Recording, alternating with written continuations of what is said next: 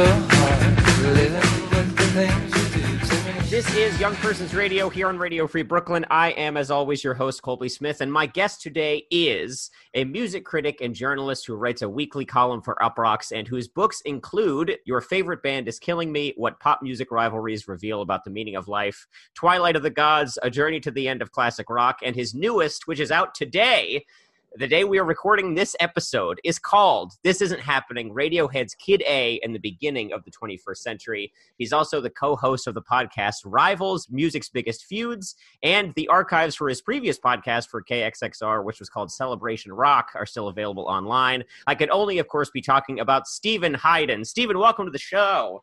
Hey, thanks for having me.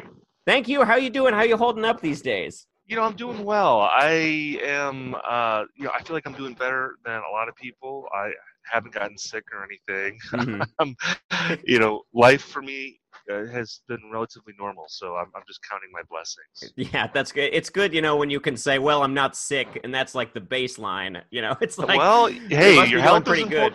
It's your true. Health, don't take your health for granted, even if it's not a pandemic. You have to be seriously. grateful. You wake up in the morning and you're still breathing and everything feels okay. I think that's the first sign of a good day right there. Oh, absolutely. I mean, I'm right there with you. I definitely had the I definitely had the moments in the morning where I would get up before my girlfriend and just kind of because I had to be at work earlier online, and I would just sit there and I would clear my throat and I would just be like, oh my God, is this the beginning of the end? It's not, though. It's not, because you're here and you're doing this show, so everything's A-okay. Well, I got to ask you right off the bat, what do you think of these new Bruce songs? I think I'm just sort of taking in the sound of the songs, which I like a lot. Recording an album quickly, live in the studio. It's not really something he's ever done, at least not in terms of just recording live, doing it for 5 days and then that's it. I think in the old days he would record live in the studio, but of course there'd be just tons of deliberation. And, oh yeah, multiple retakes of songs. So I like him working in that vein. I'm very curious about the track list because there's a lot of older songs on there. Like Janie Needs a Shooter's on there, which is a song that he wrote with Warren Zevon, who I love Warren Zevon. Warren recorded that song for his album Bad Luck Streak at Dancing School, which was that came out 40 years ago. Or wait, no, I think that was actually just on his live record, Stand in the Fire. I don't know if he put that on a studio record. Anyway, it seems like he dug into the archives to record these songs. I'm not sure how many of them are actually new, but yeah, I'm glad that he's recording with E Street Band. It's sad that he isn't doing a tour with them. With some of these older artists, you just wonder is there going to be another E Street Band tour? Seriously. And it just makes me glad that I saw them 3 times on the last tour, which was the River Tour. And in the moment I was sort of they're playing essentially the same playlist every show. Do I need to see it this many times? But every show was great, and in retrospect, I'm definitely glad I did, because those might be the last times I get to see the E Street Band. So it was great. Yeah, absolutely. I mean, that tour especially, I feel was a really... It was kind of the beginning of something for him that just started this multi-year kind of retrospective phase of his career, where, particularly toward the end of that tour, he was starting the last 10 or 15 shows. The first 45 minutes were all from the first 2 albums. Right. Yeah, and just, playing that album in its entirety night after night. And, I think it's important that it was The River, because that's a record about, he didn't have a family at the time that he wrote that record, but it really is about, what it's like to have a family, the joys of that, but also the fear of it, and the fear of losing everything. I mean, just to hear that album in an arena and then to end that main set with Wreck on the Highway, which is not a traditional arena rock closer by any measure. It's a song about, laying in bed and looking at the love of your life and feeling that sort of existential fear that things are all going to disappear at some point. And he wrote that when he was 30 years old. And now now he was, when they did that tour, he would have been, I guess, about 65, 66 years old, obviously in a much different place in his life. And you can see that come across in his book, of course, and also like in Springsteen on Broadway, which I was very fortunate to get to see. I had ridiculously good seats for that. A publicist hooked me up, and I was like fourth row center. Okay, now we're talking. Bruce was, right up in my grill, and I'll never get that close to Bruce Springsteen, I'm sure, in my life. I mean, that was like incredible. That was part of the thrill of seeing that show. I mean, I didn't have seats that were quite that good. I was a couple rows back on the balcony, but even from there, it was just like, God, like I've been in the pit at Bruce shows, and I've never felt this close. Yeah, I mean, you could be in the back row of that theater and still be closer than you would ever be at an arena show. I mean, I think that theater was maybe 1,100 seats. I mean, it's a pretty small theater, from what I remember. Yeah, I mean, I remember when I saw that show, I was just blown away by the sound of his unamplified voice. Just him singing without a microphone, and not singing over a band. Because I'd never seen like his acoustic tours or anything like that. I mean, no, same here. Like arena or stadium rock shows. And I remember, I think he was playing My Hometown, which I think it was like relatively early in the show. Yeah. And just the sound of his voice choked me up. It was so intimate. Yeah. That it was like overwhelming, and there were a bunch of moments like that where, aside from just the emotional power of the songs and where they're placed in the show, I just felt like the sound of his voice in that theater was so powerful. So I was very grateful to be able to take that in. But yeah, I don't know. I mean, I thought Western Stars was a really good album. I loved that one. Yeah. That was my favorite. I mean, my favorite album of his from the past 20 years is Magic by like some distance. But I liked Western Stars a lot, and I appreciated how, on one hand, he was really breaking away from his classic sound, playing with this sort of like late 60s singer-songwriter, very lush type sound. But on the other hand, he was also really digging back deep into his story song side, which I love. Oh, absolutely. That's like my favorite Springsteen lyrics because I think he's such a great writer. I think he's the best storyteller in rock history. Like no one tells a story like him. I don't think, where he's making a movie in your head. Right. Like there's so many great Springsteen songs like that, and sometimes he gets away from that. Like Wrecking Ball, for instance, is not an album that has really stood up for me all that well. I like some songs from it, but or The Rising even, which I know a lot of people love The Rising. But I just feel like those are more sort of sloganeering records, and I kind of like it when, and the great thing about Born in the USA, for instance, is that it's a big, shiny rock record, but there's also like tons of great storytelling songs on that album. Downbound Train. I was just gonna say Downbound Train, yeah. Or even like Born in the USA is a great storytelling lyric. Yes.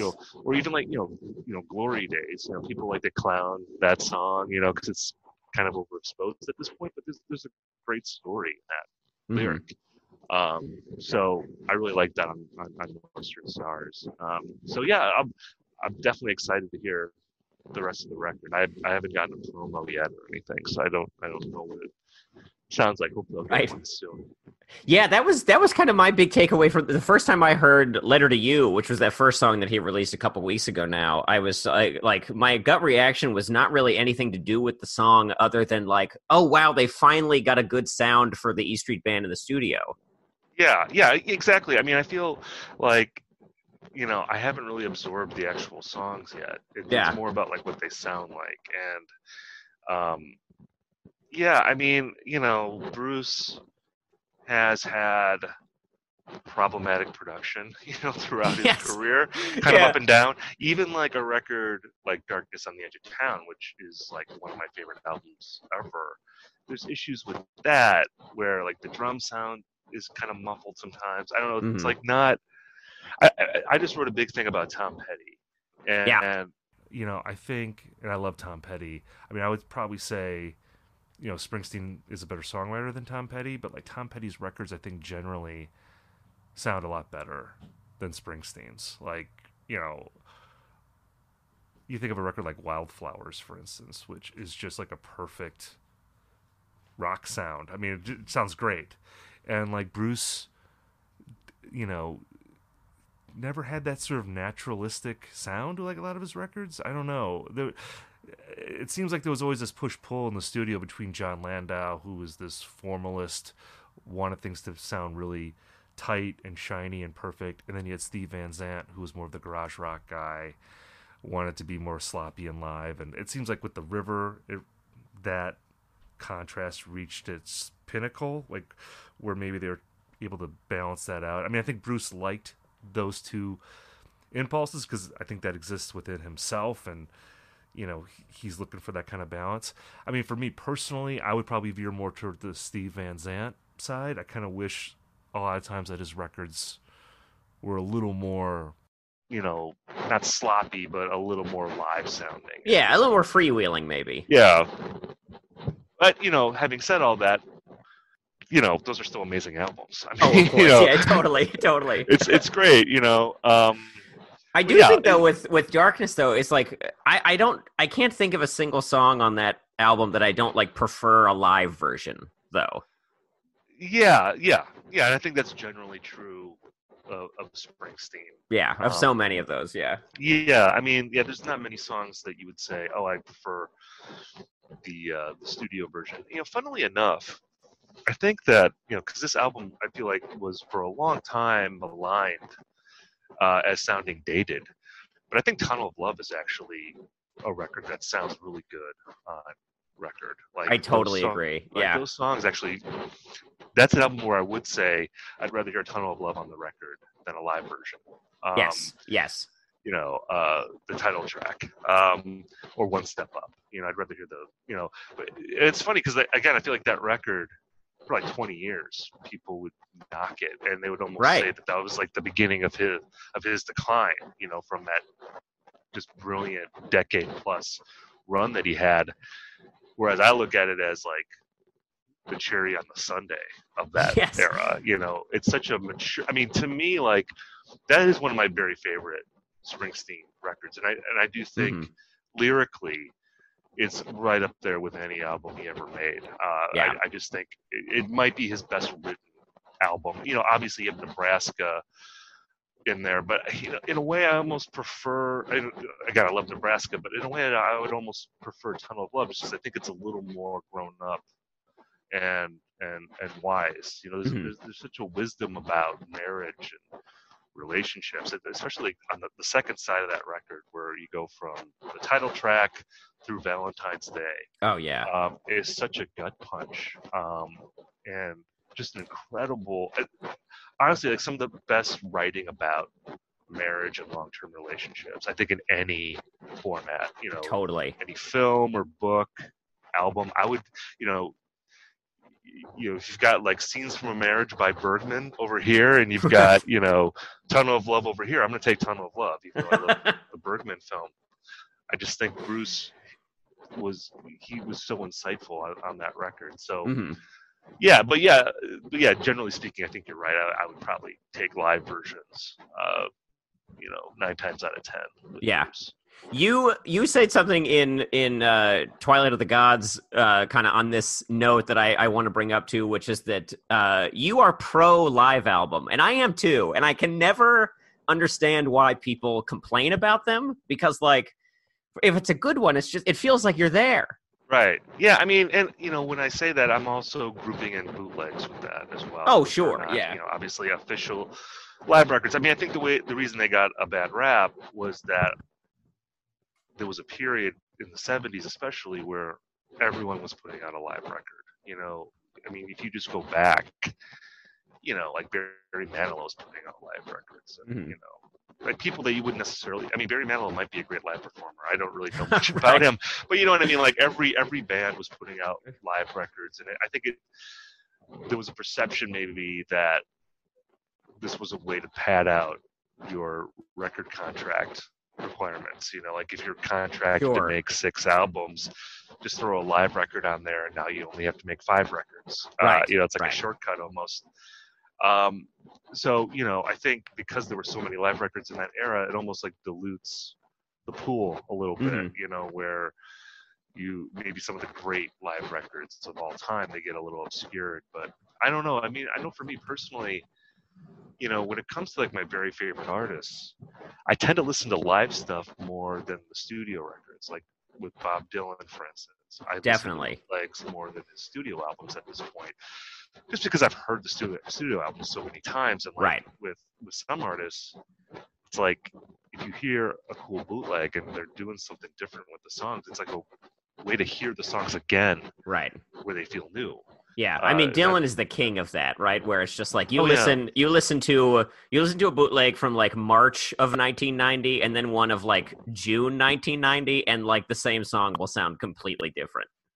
Yeah, too. Yeah, absolutely. And and even artists that don't change their songs as much as Dylan does, there's something still fun about hearing a bootleg to me, where again you have that documentary aspect of a live record, where it's putting you in a certain place in time, right? That maybe you wouldn't have been able to go to otherwise. Totally. Like I love the Grateful Dead. If I'm listening to a show from 1973, I'm enjoying the music, but I'm also enjoying the crowd noise, enjoying the ambiance of the room. Because I didn't get to see the Dead in 1973, but like this is the closest I'm ever going to get to experiencing that. So yeah, I mean, and that's something, I mean, you get that from albums sometimes too. I mean, albums definitely can evoke a time and place, but I don't know, I just think you get that more from a live record than totally a studio record. I think there's a nice thing too about live albums and bootlegs, especially, is if you're new to an artist or you're like getting into an artist with like a really big back catalog, that there's kind of like it's like a guide book almost into like what are the songs that like I was always really interested in, like when I was first getting into Bruce in high school, just like which songs would show up in like the encore of the bootlegs, like that was a way to like point to, okay, like Rosalita means a lot to people. Right.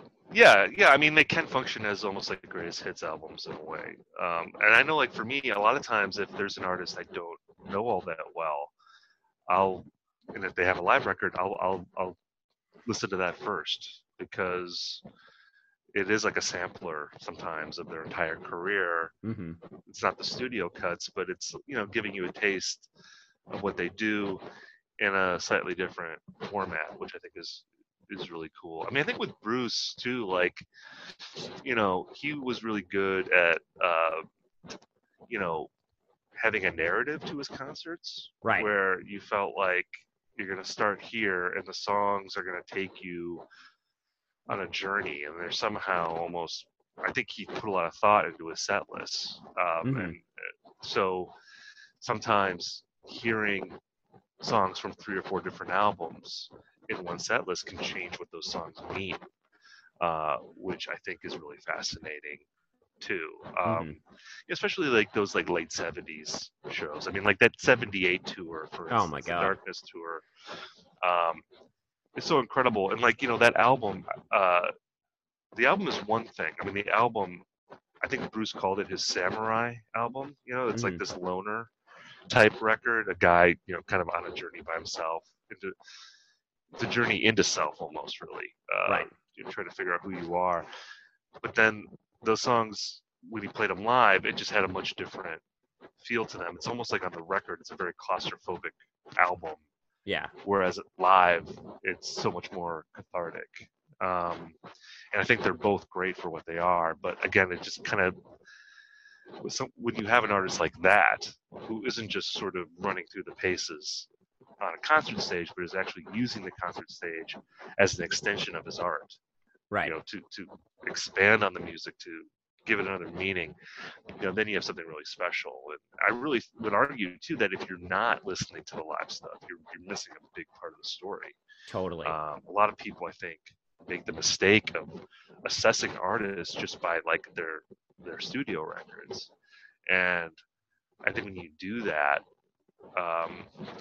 especially for people that are touring musicians and they play a lot and they're doing something interesting on stage, it's just incomplete, you may find that a lot of your assumptions are wrong about certain artists if you aren't looking at that stuff. I think that's certainly true of Bruce. I mean, there's a lot of people I know who aren't into Bruce at all. And like I try to talk to them about it, and they're like, I can't do it. Yes. And I really think that it's because they've heard maybe the same dozen songs on the radio, and they're just sick of those songs. Yeah.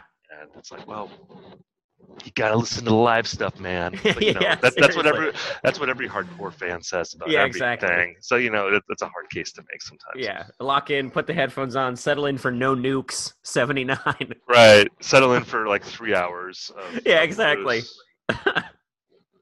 Yeah, I feel like for me the only criticism of Springsteen that I've ever heard that like makes like any sense to me is that he's like too wholesome, that he like doesn't represent anything like subversive or like countercultural, which I feel like I get why people think that. Like, he's not the Rolling Stones, like he doesn't just like evoke danger in the way that like if you're coming to rock music like for that, like you're probably not going to get it from him. It's just that it does not, like, that criticism just like doesn't track with me at all. Just like it doesn't matter in terms of. Go ahead, sorry. Well, I mean, I get it in terms of what his image is and what his, I guess, presence is on the radio. Right. Again, if you're judging him by a handful of hits and you're looking at him as like the iconic figure, that, I mean, at this point, he's like a national monument. Yes. I mean, there's nothing all that controversial about him. I mean, there's people, I guess, who don't like him probably, I would guess maybe more on the right, although lots of Republicans like him. I mean, I think, even though he is this outspoken populist for the left, I mean, a lot of people on the right like him. I mean, because I think with any star like that, you just take what you like and you ignore the rest. Yeah. And I think people of all sorts do that. But I think with Bruce, I mean, you dig into his songs, and he's writing about murderers, writing about criminals, writing about like obsessive people on the edge in a lot of his songs. And like even in some of his biggest songs, I mean, like Hungry Heart is like the obvious example here. You listen to that song superficially and it's just this sort of like throwback sounding pop song.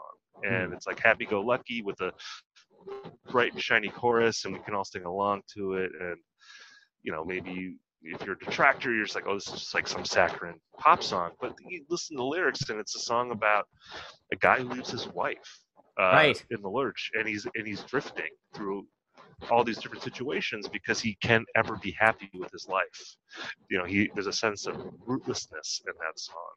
It's like he says, like a river that don't know where it's flowing, I took a wrong turn and I just kept going. I mean, you can just hear that lyric and go, oh, what a happy-go-lucky ne'er-do-well, like like this is the lovable anti-hero. But Right. You dig past the superficiality of that and go past just the delivery device. I mean, I think that song is incredibly subversive, and I mean, Born in the USA, like that's an incredibly subversive song. Oh, yeah. Glory Days even, I think, is a subversive song. It's a song that you hear that keyboard riff and it just evokes instant nostalgia for, baseball and apple pie and, seeing a pretty girl and talking to her at the bar, all that sorts of stuff. But it's really a song about like the pitfalls of nostalgia, the idea of like living in the past as your present falls apart. I mean, that's what that song is. And I think you don't have to even dig that deep into the lyrics to hear that, Right. But again, I mean, I think Springsteen does that over and over again in his songs, where he's giving you a face that might be really appealing and charming, but underneath it is a lot of disturbing stuff. Right. And And I think that makes his songwriting as rich as it is, but it can also cause people who maybe aren't thoughtful about it to just sort of put it in a box and say, well, it's just this sort of corny American rock music. Yeah. But that's fine. Yeah. And maybe the rest of us who love it can just sort of laugh at those people and say, you're missing the point, and that's fine. You're just not smart enough to get it, But that's one of the things I love about Bruce. I mean, I think that's such a genius thing in his work. Absolutely.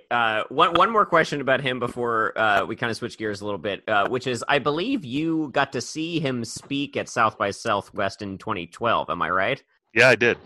So this I feel like has kind of taken on its own kind of mythic place in his kind of late career sort of body of work, I guess, and that it's like the people who were there just like talk about it as like this incredible, kind of like glimpse of his process. And I wonder if you sort of felt similarly about it, which is that you were kind of getting a window into his work that maybe we hadn't gotten up until that point.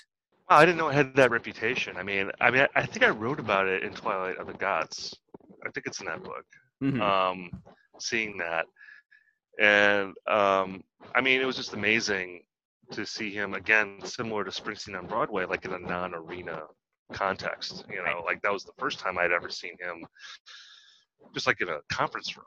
And I wasn't sitting as close to him as I was at Springsteen on Broadway, but I was like fairly close. I was probably about like 15 rows back or something.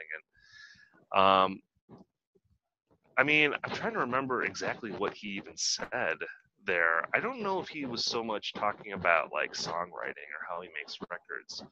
I just remember the crux of his speech being very encouraging of musicians, and I think putting himself in the lineage of like all the other musicians who are at South by Southwest is just being this guy who is going to go out on stage and give it his all. Right. Like he was definitely playing that role in that speech, which is a huge part of his iconography, that he's just this regular guy. And, that's something that his detractors will ding him on too, that he's not this, that he's obviously a hugely successful rock star, millionaire many times over. But I always thought that's kind of a BS criticism, because it's like, do we fault Robert De Niro for not being a gangster, or Right. You know what I mean? Like there's an element, I think, to being a performer where you are an actor. He is an actor to some degree when he's delivering his songs. He's like Martin Scorsese and Robert De Niro put together, because he's writing the material, he's directing it, and he's also embodying it on stage. And to simply say that like this guy isn't actually working class is such an anti-art argument. It's not a matter of him actually being that thing. It's how well do you embody it? How well do you make people believe that this is something that is real? And also, most important of all, applies to their own life. Like he's performing these songs ultimately so that we think about ourselves, Right. And he's obviously very effective at that. I mean, obviously he's pulled that off many times over. So I just remember him talking about things like that. But honestly, I mean, it was just being able to be in a room with him that blew me away. He could have read the, Freehold phone book, and I probably would have been blown away by it, So yeah, I think, just having him in front of me talking, I thought was cool enough, no matter what he was saying. Yeah, absolutely. I want to back up a little bit and just say, that I, like many people, I'm sure, started reading you at Grantland when you were kind of reliably writing about rock music there. And I think the first piece I read of yours was about Empire Burlesque, or like it was like an album that was coming out that was like a bunch of different artists covering Empire Burlesque songs. Does this sound familiar? Yeah, definitely. Yeah, it was a tribute album I think it was like a tribute album to 80s Dylan. Right, that's right. That's right. Yeah. So the idea was to basically, in essence, I guess, rescue songs from that period that maybe people had overlooked because the production is kind of weird and his performances are a little off. Although there's a lot of albums from the 80s that I like a lot by him. Absolutely. Yeah. I mean, Oh Mercy. With Dylan, Oh Mercy, Infidels. I mean, I think Shine of Love is like has some really great moments on it. I mean, again, like Dylan is someone who not only do you have to listen to the live records, but all the outtakes that have been released on various collections add so much context. And like I was talking with other Dylan fans online about like whether he's going to be doing another box set this year, because he's been doing bootleg series box sets a lot, and we all agreed that like a mid 80s box set would be amazing, and it will never happen because it's like not commercial at all. Right. I don't know anyone outside of hardcore Dylan fans that would want that, but honestly, he was recording like a lot of great stuff in that time that he didn't put out. And to me, that's more interesting than like going back to a period where we all know it's great already. Yeah. And because like that was what was so good. Like he put out that Christian era box set a couple years ago, and I had already kind of come around on that era, but like that box set I thought was so great because there's all this live stuff on there. It really showed like how great his band was and like how like beautiful his melodies were at that time. Even if like you're put off by some of the lyrics, which can be pretty hectoring at times or pedantic. Sure. Musically, his band is so good. I think he sang really well in that period, and just like the melodies on songs like "Covenant Woman" or "When He Returns," all those songs. It's really lovely. It's a really lovely time. So, the thing I've learned with Dylan is never to dismiss anything, because in like 10 years it could end up being my favorite album. Definitely, yeah. Even like Christmas from the Heart, I can't make jokes about, well, maybe I would make some jokes about Christmas from the Heart, but I feel like, in 10 years that there's a chance that I could be like, oh, this is like as good as John Wesley Harding, I just didn't realize it at the time. Yes. What we needed all along was his cover of Must Be Santa. Exactly. And because, Dylan, he's ahead of us. He is, to me, he's like my favorite.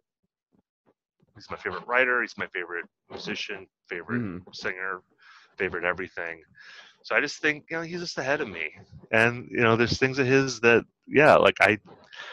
for many years, I didn't think Street Legal was that great of a record. And now I think it's a masterpiece. Like, I think, there's so many just brilliant songs on that record. So, yeah, I will never dismiss anything. I still don't really get the Standards records that he did. Like, those records are still like, I put them on and I just find them to be really sleepy. But yes, sleepy is a really good word for what they are, I think. But we're wrong if we think that. I just know there's going to be a moment in my life where I'm going to become obsessed with those albums, and I'm going to realize that they were actually great all along. So I look forward to that. I mean, I never just going back to what you were saying before about the bootleg series. It's just like I never thought about Self Portrait at all until that box set came out, and I was like, this is so. I mean, there's some really interesting stuff in that collection. Yeah, I always liked that album. I always thought Self Portrait was like such a. I mean, it's a record only Dylan would make. I mean, it was so bizarre, and like him doing the boxer and like double tracking his voice, and like this sort of like ersatz Simon and Garfunkel thing. It's like, what are you doing? But that bootleg series release, there's just so many. I mean, it's like top to bottom, great. I mean, there's so many just beautiful things on that record. So.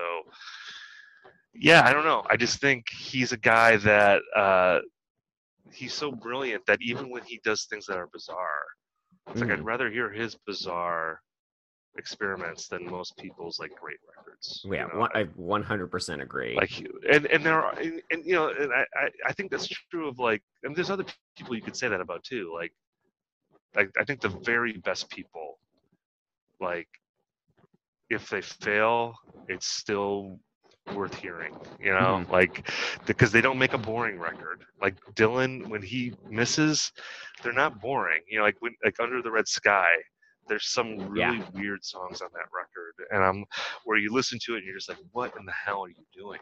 Yes. But it's not boring. It's not boring. You know, it's like, and I'd rather think about that record than a lot of other people's really good records. You know, like give me them. You know, so it's a special thing to be able to fail in an interesting way. You know, that's reserved for just the real greats. Yeah, absolutely. What I'm going to ask you a question that I know the answer to, which is, what did you think of his most recent one? I loved it. Me too. I thought it was great. I mean, that's another one where you're like, Murder Most Foul. 17-minute song, no chorus, really no melody to it.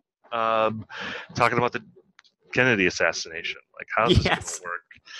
And I remember hearing it for the first time and just being riveted by it. Mm-hmm. I thought it was incredible. And look, I'm sure there's people listening to this who can't stand Dylan, and they're probably like, oh, I got to listen to these two Dylan fans just going on about how the 17-minute JFK assassination song is great. You know, like how awful is this to listen to? But what can I say?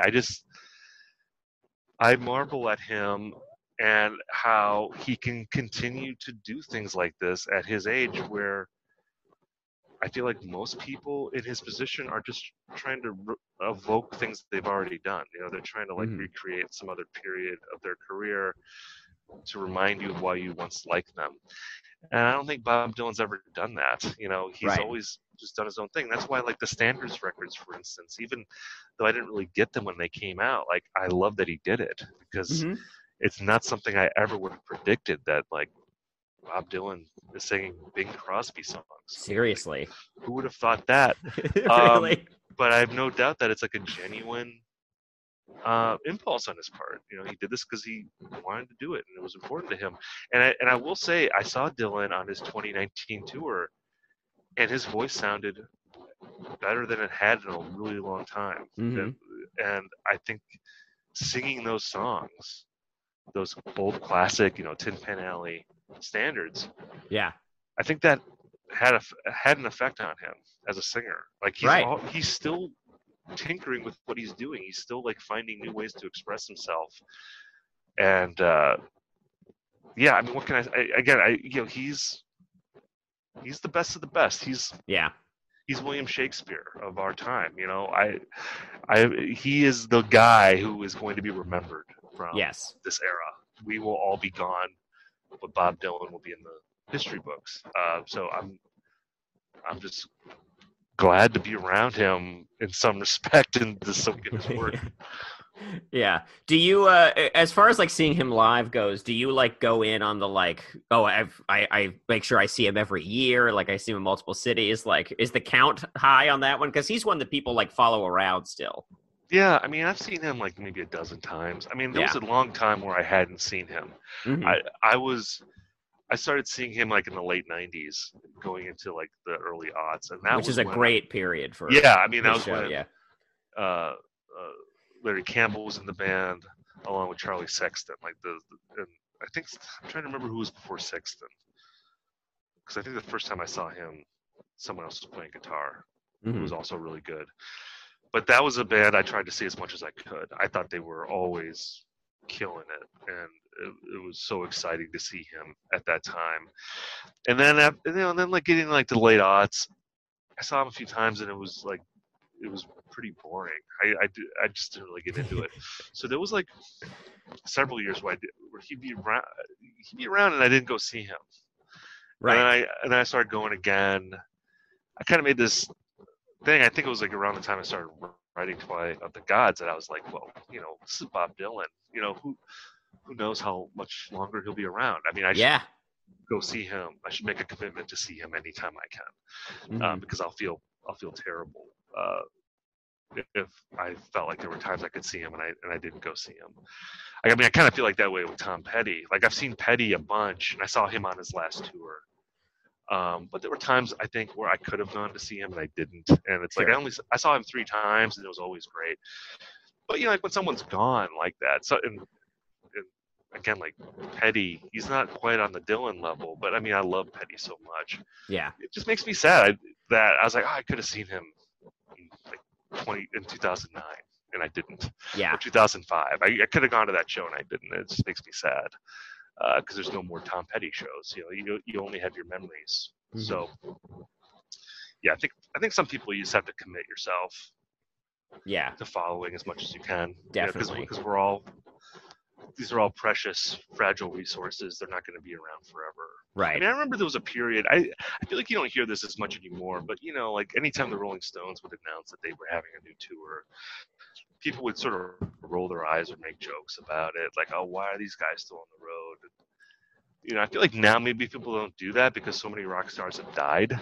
Right. And there is maybe more of a realization that at some point you won't be able to see these people. Like, they'll be gone forever. So, like, why wouldn't you want them to tour? I don't care if Mick Jagger's a billionaire and he doesn't need the money. Right. Mick Jagger's one of the greatest, yes. musicians, rock singer-songwriters of all time. And, why would you want to go see this guy? Like, yeah.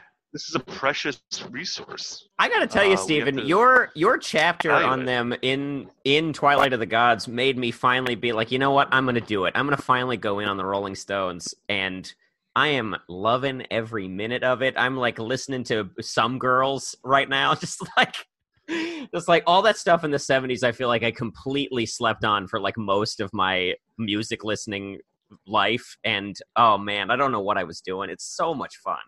Yeah, there's something about, I feel like the Stones are like weirdly underrated in a way. I don't know. It's like it's too obvious almost. Like they're so big, it's like you don't think about them. Well, and I think too that they've been old men for so long that I think for, a couple generations, they just think of Mick Jagger as being like a 50-year-old guy or a 60 or a 70-year-old guy. Right.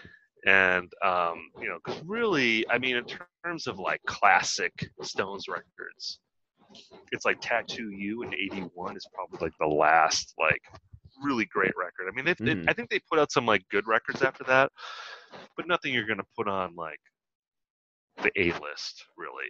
Sure. So that's like 40 years ago now, and they're still like an active band. So I think that hurts them a little bit in the way that, like the Beatles, they ended in 70, it doesn't have the same, they're sort of fixed in time as being this like perfect band. But I love that about the Stones. I like that their discography isn't perfect. And there's like a lot of Stones records that I think were maligned in the moment that you go back and you're like, wow, this is actually really great. Like Goat's Head Soup, for instance, which just got reissued as part of a big box set. That's a record from 1973. It came right after XL on Main Street. So, like, people, of course, said, rightly, that it's not as good as XL on Main Street. And it's not as good as, like, the records that came before that. Because the Stones from, like, 68 to 72 were arguably the greatest rock and roll band of all time. I mean, like, their run in that period is insane. And then Goat's Head Soup comes along, and it's not as good. So then people say the Stones are finished. And then you listen to it 50 years later and you're like, oh, holy shit, like I wish more bands made a record as good as Goat's Head Soup. This is amazing. It's so a great record. So, and that happens now with legacy bands, like, a band that is around for a long time, eventually we take them for granted and they do something that is maybe like a B+ record and not an A record. And people just walk away and they write it off. And it's not until years later when you don't have the baggage of the time that you're able to just kind of appreciate it for what it is and go, this is still like really great. Like, oh yeah, I felt that way about the Stones record is like an A record for most people. I mean, like I would take a B+ record by them over anyone else's A, really. For sure. I felt that way about the new Strokes album that came out this year. I was like, I really like this. I think the general feeling on that is that I feel like a lot of people like that record. Yeah. I mean, I was defending albums like Angles, Sure. Yeah. We're kind of taking a dump on. I still think that's I mean, the Strokes are definitely like, I was going to say a modern band. I mean, they've been around for 20 years. I mean, they're not that modern, but they're modern compared to these classic rock bands. Yeah. They are one of the bands I think that has that same thing, like where they make a lot of albums that like are not perfect, and like you could definitely sort of see the up and down nature of the records. But I actually think that makes them age pretty well. I think all their albums are like pretty interesting, and they have that again, that sort of old school rock band ruggedness to them that I think adds a lot to their image, whereas, there's a lot of bands that are more consistent than the Strokes, but aren't as lovable to me. Like their flaws make them more lovable. Totally. In the same way that, same is true of all these classic rock people that we're talking about. Yeah. I would love to kind of jump forward. Well, I guess if we're talking about the Strokes, it's not really a jump forward anymore. But go ahead and talk about your book, which, again, came out today.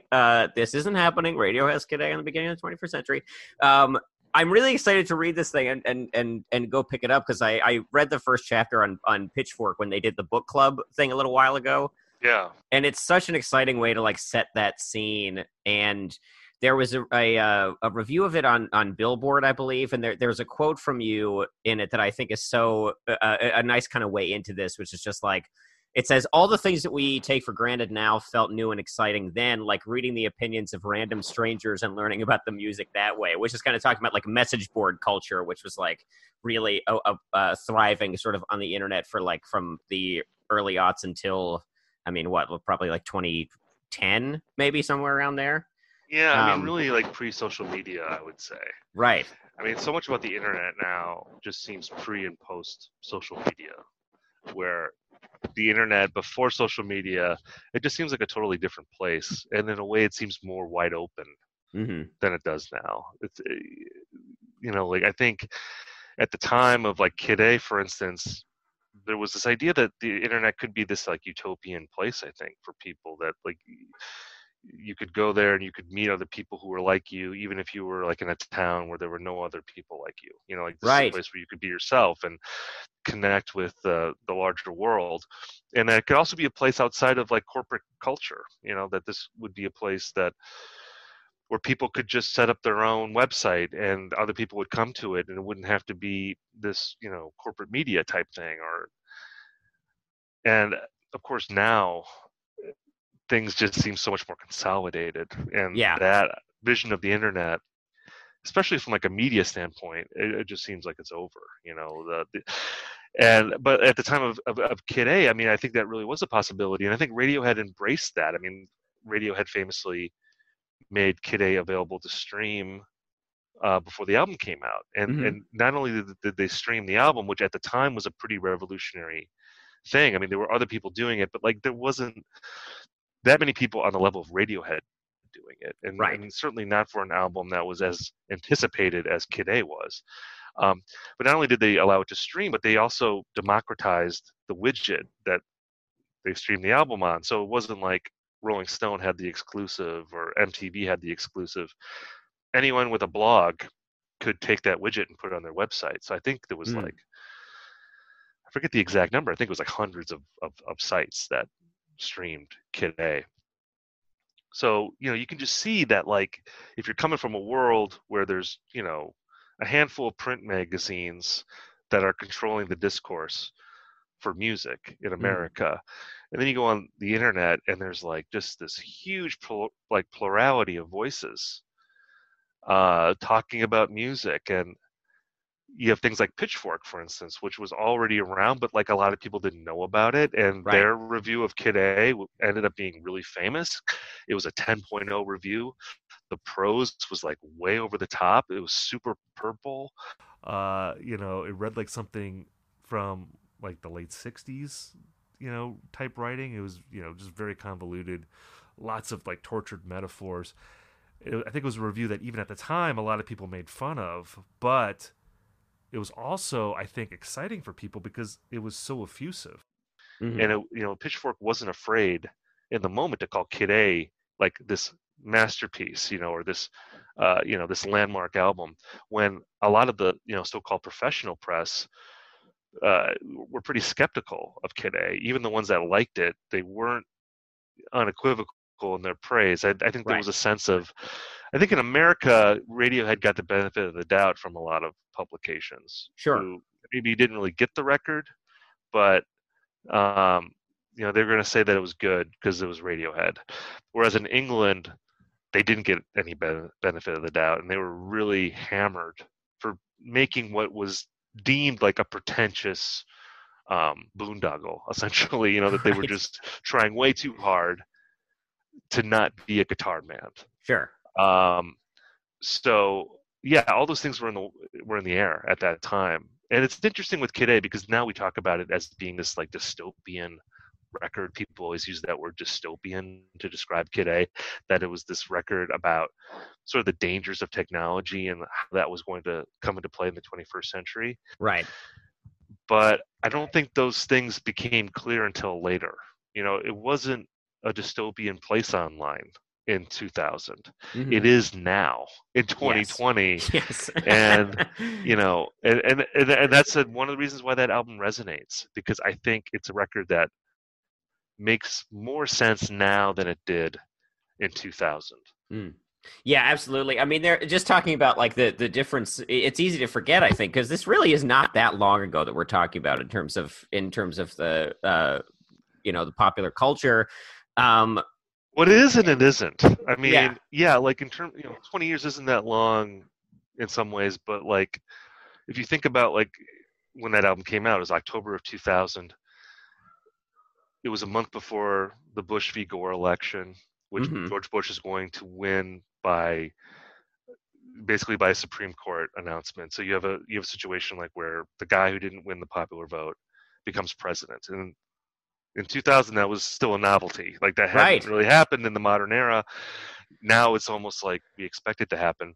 Yeah. And then, the next year you have 9/11, and then you have, the wars in Iraq and Afghanistan, and you have all these things. I mean, one of the things I write in the book, I call Kid A the overture for the 21st century. Because I think that when that album came out, it really wasn't the 21st century yet. Like the things that were going to define these 20 years hadn't really occurred. The internet was not really a mainstream thing yet. We didn't have this destabilizing election, essentially, which I think really kicked off this paranoia that has been pervasive in the last 20 years. This idea of like not being able to trust reality, essentially, or the idea of there being dueling realities. I think that really begins during the Bush years, to being like this sort of commonly felt thing. And, that's reiterated with 9/11 and then reiterated again when you have these wars that are started based on reports of WMD that end up to not actually be there, and, these are all things that like Radiohead could not have predicted when they made this record. And if you look at the lyrics to the record, I mean, the lyrics don't make any literal sense. I mean, they're not predicting things, like I think some headline to a story about the book said like how Radiohead predicted the 21st century. I don't think they predicted anything. I think what they did was, the way I've described it is like if let's say you were a time traveler in the year 2000 and you went 20 years ahead of time and you grabbed an object off the shelf in the year 2020, and then you went back to 2000 and you just put it down in front of someone and said, this is from the future. I'm not going to explain what it is. You need to figure it out.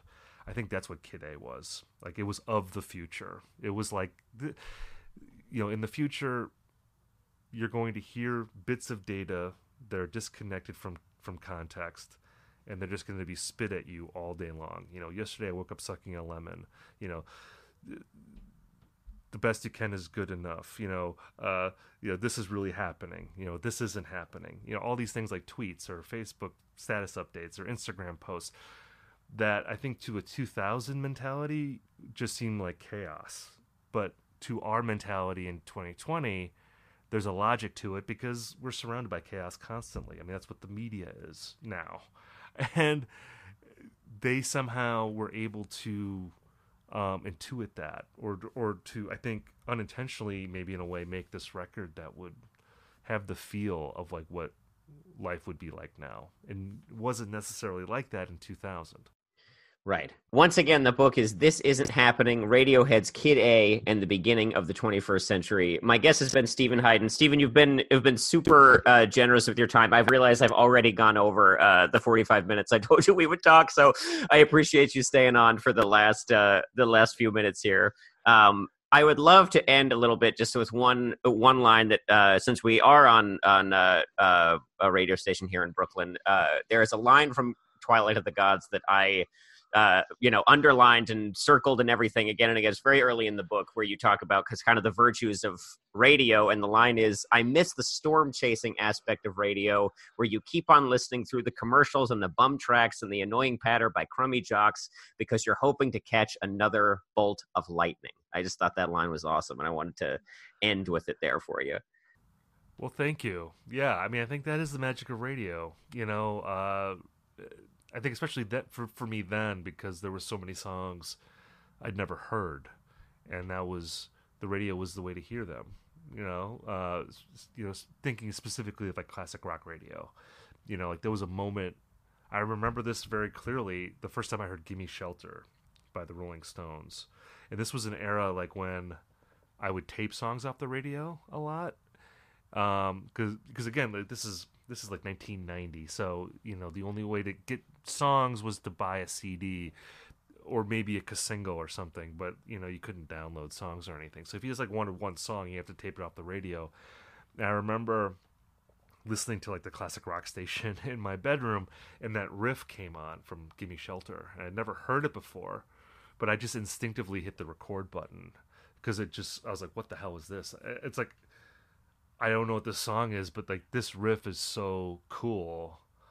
I feel like this is going to be a great song. So I'm just going to start recording it.